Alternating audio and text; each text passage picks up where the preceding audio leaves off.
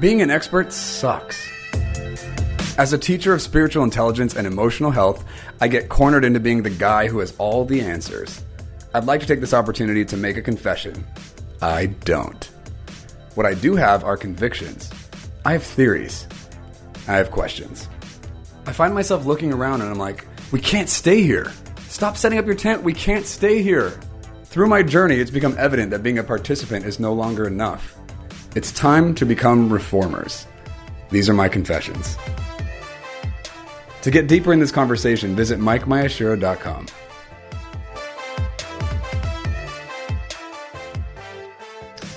Okay, this is part 2 to the 2-part interview with Dave. So if you haven't listened to part 1 yet, you want to go back to part 1 of interview with Dave. This is part 2. So stoked you guys get to hear the rest of this. Enjoy.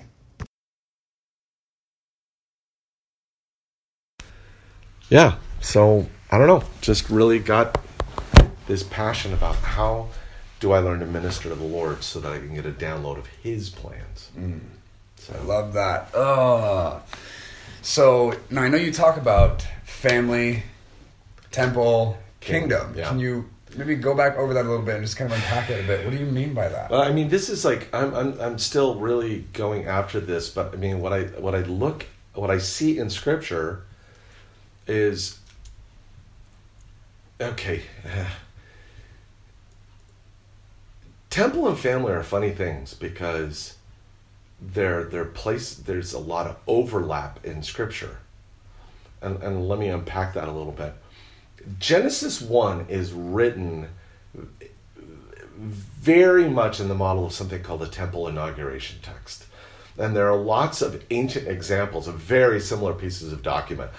And what a lot of clever agnostic or atheist professors have done is said, hey, yeah, here's proof that Genesis just simply borrowed from other ancient documents. And it's not at all the case. What the case is that the Lord, who is the author of Scripture, used something people would have been familiar with to bring a revelation about Himself. He still does it now. This should not be a new idea to us. How many things that He uses. I think about your spirits in the cinema. Obviously, we're not talking in Scripture or canon, clearly, but how you have these natural things that reveal God's heart to you. And so I think God inspired somebody to use a temple inauguration text format as a revelation of who He is and as a theological rebuttal to all the lies that the enemy was telling the people in the ancient Near East. And it wasn't borrowing at all. It was Him anointing something that people would get. They would have gotten the structure. And so what I see from Genesis 1 is something a little different than what a lot of people see, is that it is really about God creating a context to dwell with men. You think about all the stages of creation, they were all setting a context with us in mind. All of it was getting things ready for us so that He could dwell with us. And then He comes in and He says, let us make man in our image. And see, I think this is the real agenda behind the whole thing. I got it ready. He initiated getting a place ready. Again, it wasn't us. And then He takes and He puts the man in the garden. He puts the man in the garden. He even talks about the geographical location of it. And how He puts, and then He gives the man a job. And it's really interesting to tend it and keep it. Those words are used constantly of the priests tending and keeping the temple. That word choice is used exactly of the priests and the temple. And so He creates man in this, and then the first big revelation that He gives, that for us all to see, besides tend it and keep it, is it's not good for man to be alone. So the very first 2 structures that we see are family and temple. He creates a temple so that people could come and dwell with Him. And so then the fall happens. And so what does He do? Who's the next major character? He redeems a family through the flood. But then who does Genesis, when we think about Genesis, who's like the big pickup character? It's Abraham. So He starts with a family. And He puts destiny on this man. Destiny that's about blessing nations. One guy. And then, again, I want to preach the whole Bible. This is just the problem I have. It's like, and then what he does is he waits until this man cannot fulfill this call in the natural. And I don't think we realize how often he opposes our natural abilities to accomplish kingdom, because he wants to do it through us. He wants to do it, you know, and we're so convinced of our ability to bring this thing about. And so, I know, right? And so, but I find it so interesting, the emphasis from there on is just all of this man's ability to screw things up. It's a whole story about his ability to mess junk up. You know, he produces Ishmael. We're still paying for Ishmael. You know? And he allows his wife to be used by other men twice because of fear, man. It's not, you know, and he's, you know, the man of faith, you know, he's like Father Abraham, and yet we forget that he really screwed up a lot. Yeah. And then, you know, we get Isaac, and then we get Jacob and Esau, and we know what an incredible story that was. So we've got a litany of fairly bad husbanding and fairly bad fathering. Yeah. And then we get Jacob's sons, and we all know where that goes, Joseph. But what I find compelling about the story of Joseph is that the whole last part of Genesis is about the redemption of one family and how the nations get saved because of it. You know, it's about the reconciliation of Joseph and his brothers and the healing of his dad's heart and all these things. And a significant amount of Genesis is spent on that. So I find that really compelling stuff.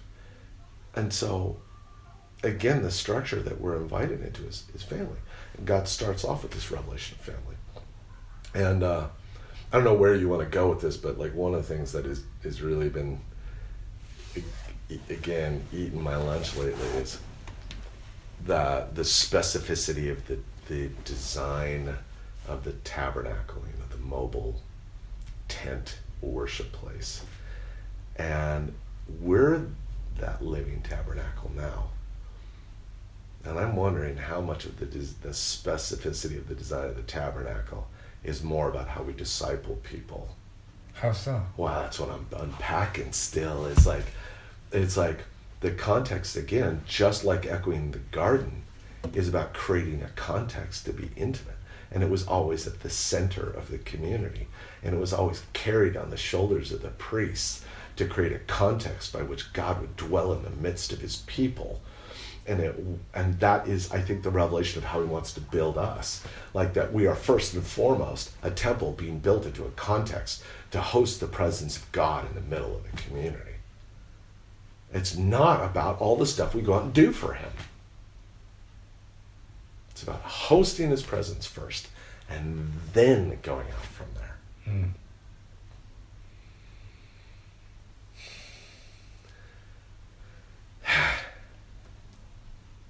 So in the context of family, yeah, you belong, you have identity from your dad. Yeah. From there, we go from family to tabernacle, temple. Yeah. Where we minister to the Lord. Yes. Is that right? Yes. Okay.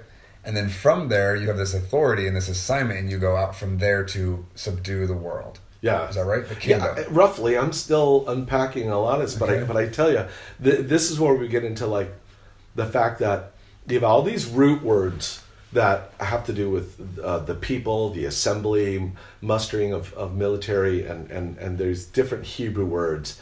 And when it was translated into the Greek in the Septuagint, the word that got picked as being the most common word is synagogue, where we get the word synagogue. And that was kind of the go-to word for several root Hebrew words. And that was the word, and so you had the synagogue. And the synagogue, once again, was about the people, not about the place. But it was so linked with the place that I think out of honesty, it would have been hard to extricate the word synagogue from a place, not just the people. But the idea is that, the Bet Knesset would have been the house of assembly, and the people would have gathered there. Yeah. Well, then Jesus comes along and uses this word that's this overtly Greek word that the Romans had hijacked. He says, truly flesh and blood has not revealed this to you, but my Father in heaven. And he goes, and on this rock I will build my ecclesia. And I don't know how the guys reacted. Doesn't say. But I said, wait, did you mean synagogue? No, I meant ecclesia. Wait, this is the language of the oppressor that you just picked. Because the ecclesia were the governing body in Athens. That was how they made decisions in Athens. They were the ones who basically decided how the city would run. And then the Romans hijacked the term and taking the same idea about, are you ready for this?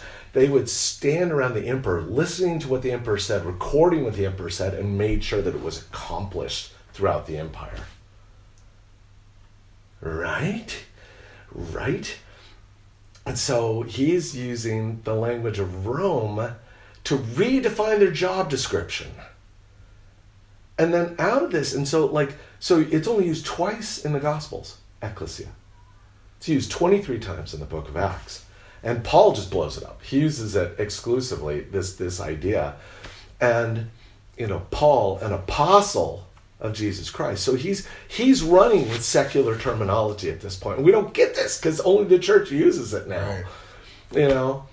But, N.T. Wright has a book called Simply Good News, which I think everybody should read. But he unpacks even the word gospel. Julius Caesar gets assassinated, and Octavian, his son, and Mark Antony get in a civil war, and it goes back and forth, and people were definitely polarized on this, and Octavian wins because of a famous naval battle, and people proclaimed throughout the kingdom the good news, the gospel, that Octavian had won. And everybody in Jesus' time would have known this reference. And how Wright unpacks it in a way I think is really great. It was a present tense reality with a future promise and then a job to be done in the middle. And so the present tense reality is the king is won. The future reality is he was going to establish peace for the realm. But in the middle, there's a lot of cleanup work to be done. Jesus is using this absolutely on purpose. And Paul grabs it and he says, and this is, where my brain gets blown, because the apostolos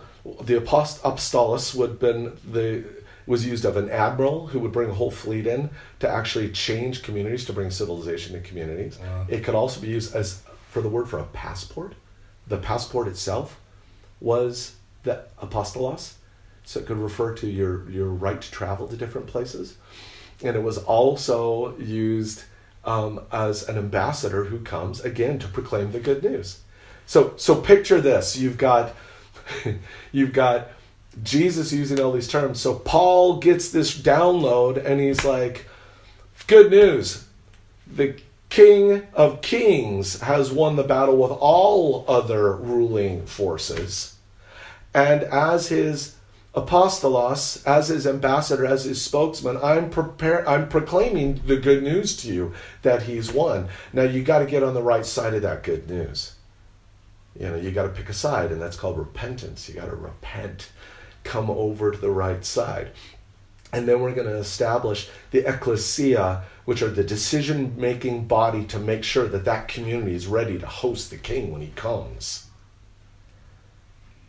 Now, imagine if we discipled our people with this, because here's the difference between what the Pax Romana and the Pax Christi, the peace of Rome and the peace of Christ looks like, is that when our king shows up, he goes, guess what? I'm going to adopt all of you and everything I have is yours. You get to have it all. You're not my servants, you're my kids, and you get everything I have. Okay. It's going to switch evangelism a lot. Because we are part of a better kingdom. Right. We are sons and daughters. Wow. And you're either born again into it, you're adopted into it, or you marry into it. No membership. You're part or you're not. You're grafted in or you're not. Wow. Yeah. Oh my gosh. So what? Okay, I get that you're still processing some of this and working through it and all that. I'm curious, just with what you've thought so far. Yeah. With where we're at with the church today. Okay. What our normal, commonly accepted model is. Yeah. Do you have any idea, any opinion or commentary on what you think steps moving forward should be with where we're at now? How do we reform? How do we respond to this in a way that's going to be constructive and beneficial and actually move toward what this was supposed to be? Okay.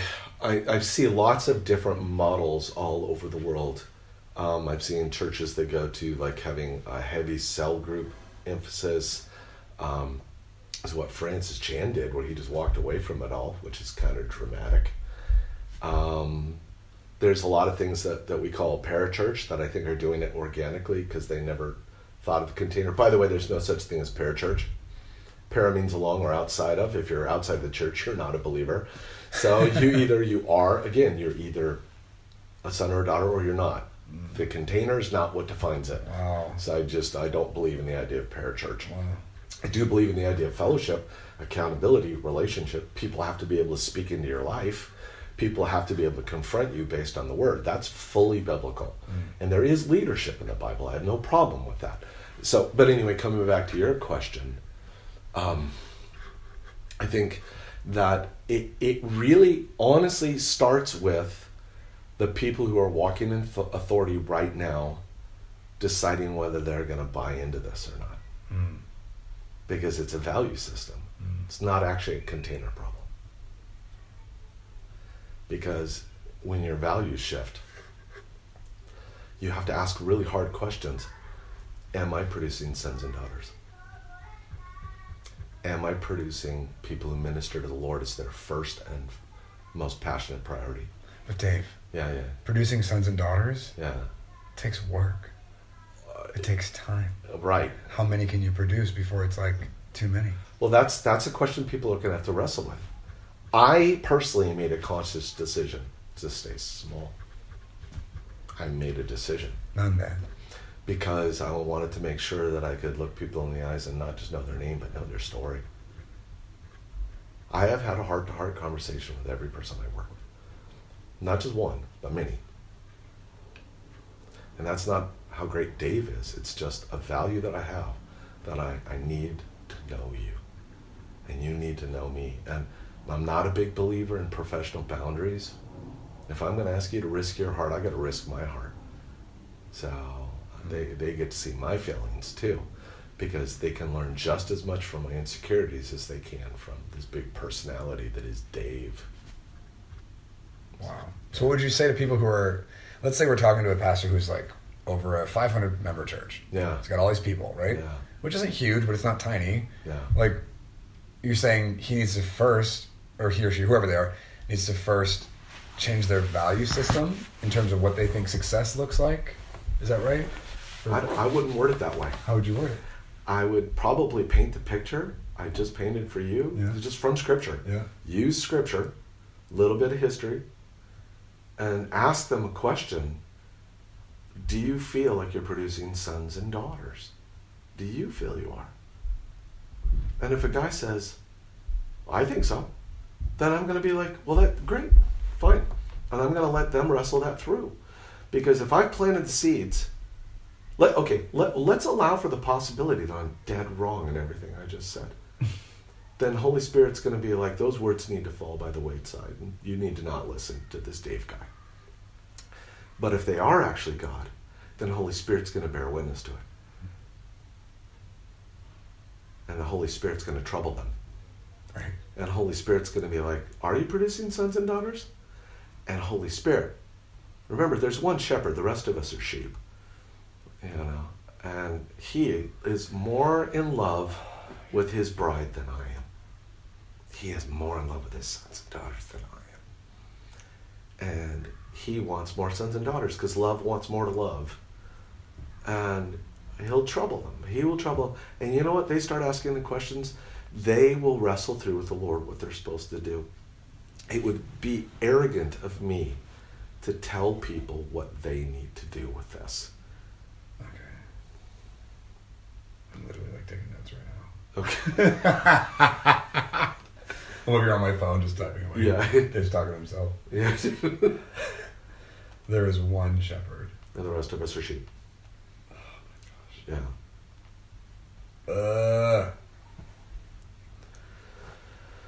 Yeah. When you picked me up from the airport, we were driving into Tokyo. Yeah. You made the comment about, we were talking about the word fasting. Yeah. And I forget what you referenced when you were talking about. Mark 8:34. You know, if any man would, wants to come after me, he's got to deny himself, take up his cross and follow. Take up his cross. I said take up his crust. I think pizza is an important part of this revelation. I just realized I never responded to your pizza message. Yeah, we could talk about it later. We're on the podcast. Right? Yeah. Take up his crust and follow. Take up his crust, because we all know that sausage backwards is Jesus. Oh my God. Too far. Too far. Okay. Deny yourself, that word is closely related to the idea of fasting. And so it's like the idea is, if anyone wants to come after him, he's got to fast himself. Oh my God. And remember what fasting is. Fasting is saying no to your I wants. We're not trying to get God to do something. We're trying to position our hearts so that we can do something, so that we can yield and respond. And so fasting yourself is basically saying, I don't have a right to me anymore. I don't have a right to my I want anymore. Wow. And then we take up our cross, which, what was the cross for? To kill you. Yes, to kill you. It's the whole, and then follow. Well, excuse me, Lord. If I'm dead, how do I follow? He says, you can't follow in your own strength, can you? You need resurrection power. You got to walk in resurrection. And that you can't fake that. You can't have a theology of resurrection power. You have to actually have a revelation of resurrection power. Wow. Yeah. I had a dream when I was 19 that has troubled me all of my days. In the dream, I was in Old Jerusalem, and I come into what looked like a village, not a village, but a city square, and there were a bunch of my friends were crucified, but they were nailed to this wall. They weren't on crosses. They were nailed to this wall, but they were stretched out. And I'm like, oh my gosh, you guys, what's going on? And they said, we're being crucified with Christ, and we're dying to ourselves right now. You should come join us. And I'm like, oh, okay. And I walk over, and there's this table, and it had two different sets of nails on it. And one of them, they look like railroad ties. And the other one looked like super sharp knitting needles. And the salesman, he says to me, you got to choose your nails. I'm like, okay, can you explain the benefits, I guess, of these different styles of nails? What are the features? Right. He's like, well, these big thick ones, they This is your dream? Yeah, it's the dream. It's Okay. a real dream. He goes, the big thick ones, they hurt like a mug going in, but they support your weight pretty well.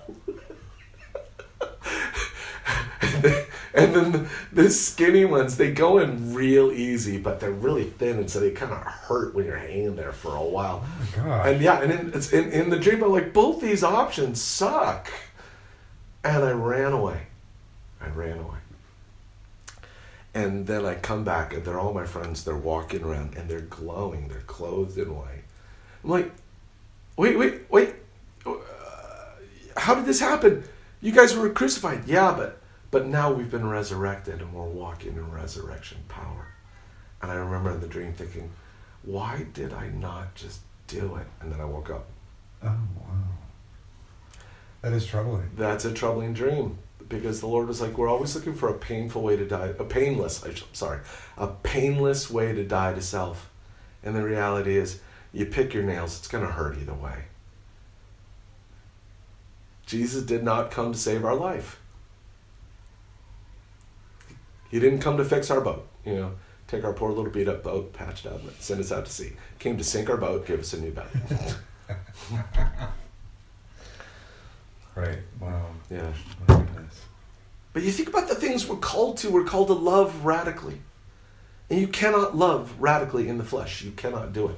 Think about what you're walking in. You can't do what you do in your flesh. You just can't. Totally. Yeah. Yeah. For sure. Yeah. Wow. My goodness. You told me something back when I was in DTS that still, I was like, that's true, even though it was a little bit troublesome. Then you said affection for God is more important than good theology. Yeah. Still true? Yeah. More so than ever. And it's not that we want sloppy theology. That's not the point of that statement. But we will put our faith in our theology instead of putting our faith in Jesus. Mm. And I guarantee you we don't get into heaven based on a theology exam. Although I'd really love it if you did actually do a debrief, It's like, all right, the Presbyterians had it right here. Believe it or not, the Catholics were super right here. Pentecostals, you guys were so out to lunch on this. All right, now on to cryptozoology. Bigfoot, real.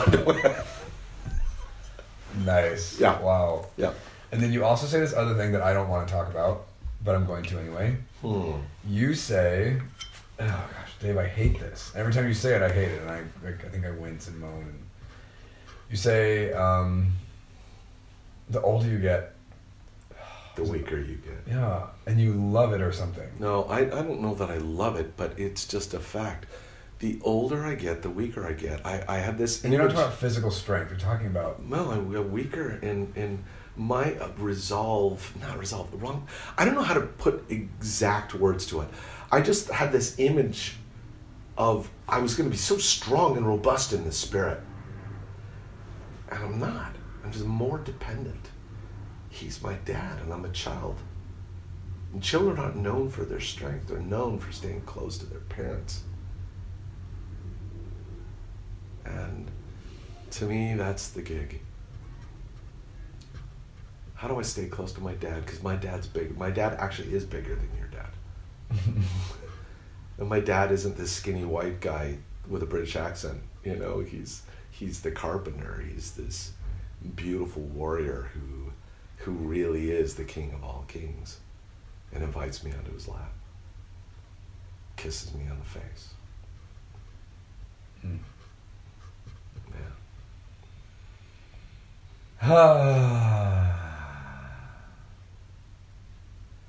So if you think about, we're probably going to have to wrap up soon, but if you think about looking at the church today, your average Christian, Yeah. Not talking about necessarily on the mission field, but just like people going to church and they're Christians and they're not I just do it on Sundays or like sincere people. Genuinely, Yeah, right. I'm a Christian. I love Jesus, but they're also handed these structures or models or expectations that are, which has been true of all of us. Yeah. Yeah. You're saying they all would do well to start with learning how to minister unto the Lord. Yeah. Well, no, they would all do well by first getting rock solid. I'm a son, I'm a daughter, I have access. If we don't get that, then you can't actually start ministering to the Lord. Totally. Yeah. Okay. So the identity's in place. I'm a son, I'm a daughter, I have access. Yeah. I belong here, this is right. Yeah, I can insist on being here. Okay. And that's not arrogance. It's not arrogant when my daughter demands to sit on my lap.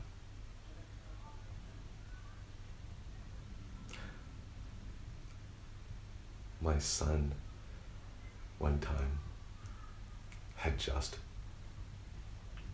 totally hacked me off. I was so mad. And I was like, dude, sometimes sometimes I just want to kill you. And all of a sudden you said that to him? I did. Totally. Yeah. I don't endorse this position, but I did say it. And you know what Reese said?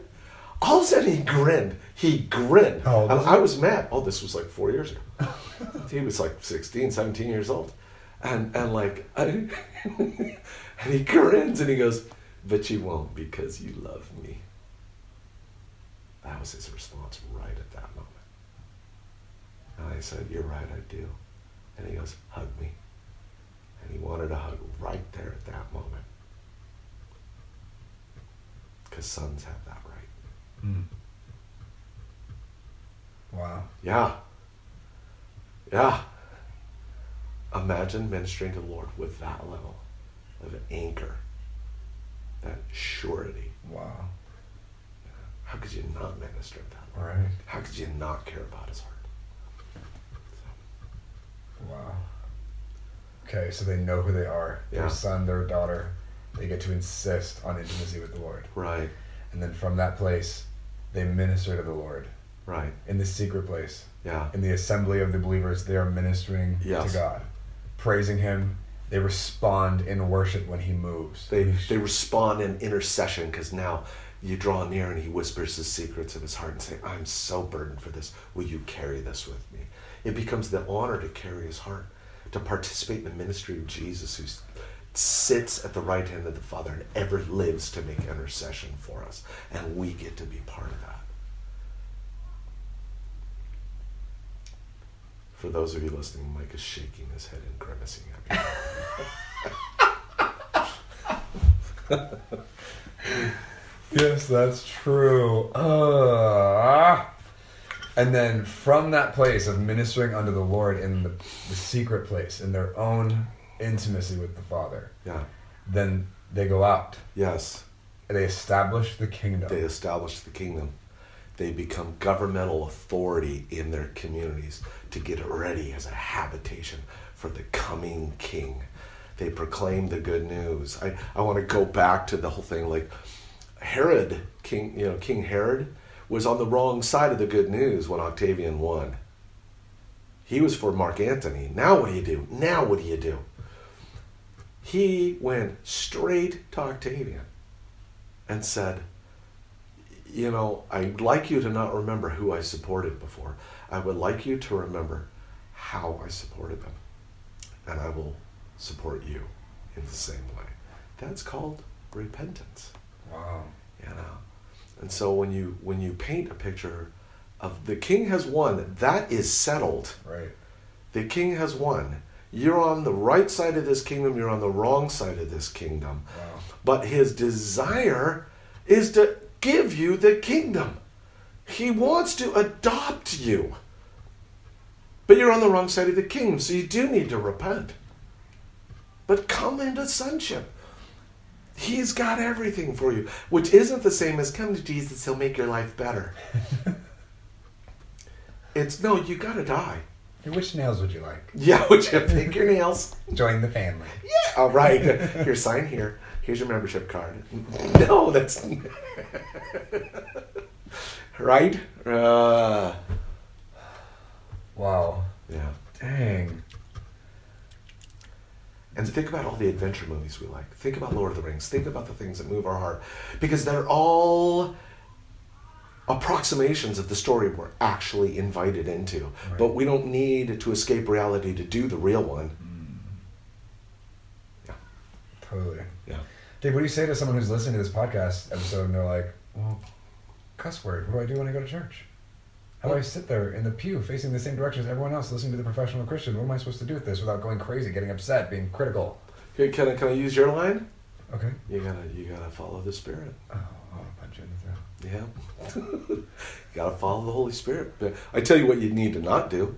You need to not start figuring out, wow, now I've got this revelation, and now I have a theological right to criticize everything about this. Right. You go there. God will always honor submission. He will never honor rebellion. And this could so easily move somebody into dishonor and rebellion and arrogance, and the fruit of that will be crap. You will not produce sons and daughters. You won't. The fruit of that will be Crap, yes, they will. Sons and daughters, they honor the king. And so it really is, if you think about it, it's actually what are you going to do about it? Not what is your church going to do about it? What are you going to do about it? And what if it starts with you as a son or daughter ministering to the Lord, and you become the conduit for heaven in your body? Wow. What if that's your job? Wow. Keep in mind, our model is Jesus. When's the last time you saw him step into church and go, all right, everybody out of the pool? Lights flicking on and off. Okay, it's like, dance over, folks. This is not what I designed, and I'm here to defend my own reputation, and let's sort out this model. When has he ever done that? No, he actually shows up because he loves his bride. He loves his people. And he is not kicking pastors out of the pulpit and judging them. Wow. He loves them because they're sons and daughters. If the revelation is sons and daughters, he wants them to get it. He doesn't want to punish them for it. He's just calling us higher, deeper, further up and further in. Nice. Yeah. Wow. Thank you, Dave. Yeah. Thanks for being on this. So fun. Listen, before we close this, I want to just give you this one last little jump off a diving board here. Thanks. That sounds dramatic. As a man who's devoted his life to missions and the ministry and preaching the gospel and discipling people and establishing the kingdom, what is something you'd like to say to these people whom you may never meet and who may never actually see you, but what is something you'd want to say to them from your life to theirs? I think trading our old life for religion is a bad trade. We've been invited into a really dynamic interaction with our Father, and we've been invited to advance his kingdom on the earth until his actual return, where he will finalize things. And it's supposed to be fun. It's not obligation. It's fun to destroy the works of the devil. It's really fun to kick Satan in the teeth and take back what he stole, because he's a punk and he's smaller than us. And when we realize that the God who measures the universe by the span of his hands lives inside of us, do you think there's any way that the enemy could ever actually overcome us? He really meant it when he said, greater is he that's in us than he that's in the world. Massively greater. There's no cosmic battle going on in heaven right now. Satan is a chump who's been defeated well and thoroughly. This is all guerrilla warfare. And we win. So enjoy it. But the funny thing is, the way you enjoy it first is by enjoying God and enjoying people. Love God, love people. That's how Jesus boiled it down. You want to experience the deepest warfare of your life? Commit your heart to falling desperately in love with the Lord. Make an action plan to fall in love with the Lord. And then make an action plan to love people on purpose. Oh man, I love that, man. So good. Thank you guys for listening if you got this far. One thing I want to throw out just to let you guys know, because I don't think a lot of people realize this. Myself and then just what we're doing here at Pneuma, if you have a church or community or whatever that would love for me to come and train or just to be taught on discerning of spirits or spiritual intelligence or what have you, we are open and willing to travel and work with people in other areas. We definitely know people are interested in this content. So if that's something you guys care about and want or have interest in, please feel free to email us at contact@mikemayashiro.com with invite in the email in the subject line, and my team will get back to you and we'll work out what needs to happen for that to be a thing. But if that's something you're interested in, would love to do that. I think one of the favorite things people have me come teach on is a discerning spirits workshop, wherever we are. So know that. Thank you guys again for listening. If you want to give a 5-star review to this podcast, that'd be super appreciated. Please, only authentic ones, but if that's there, we'd love it. Also, subscribe to the podcast. All right, we'll see you next time.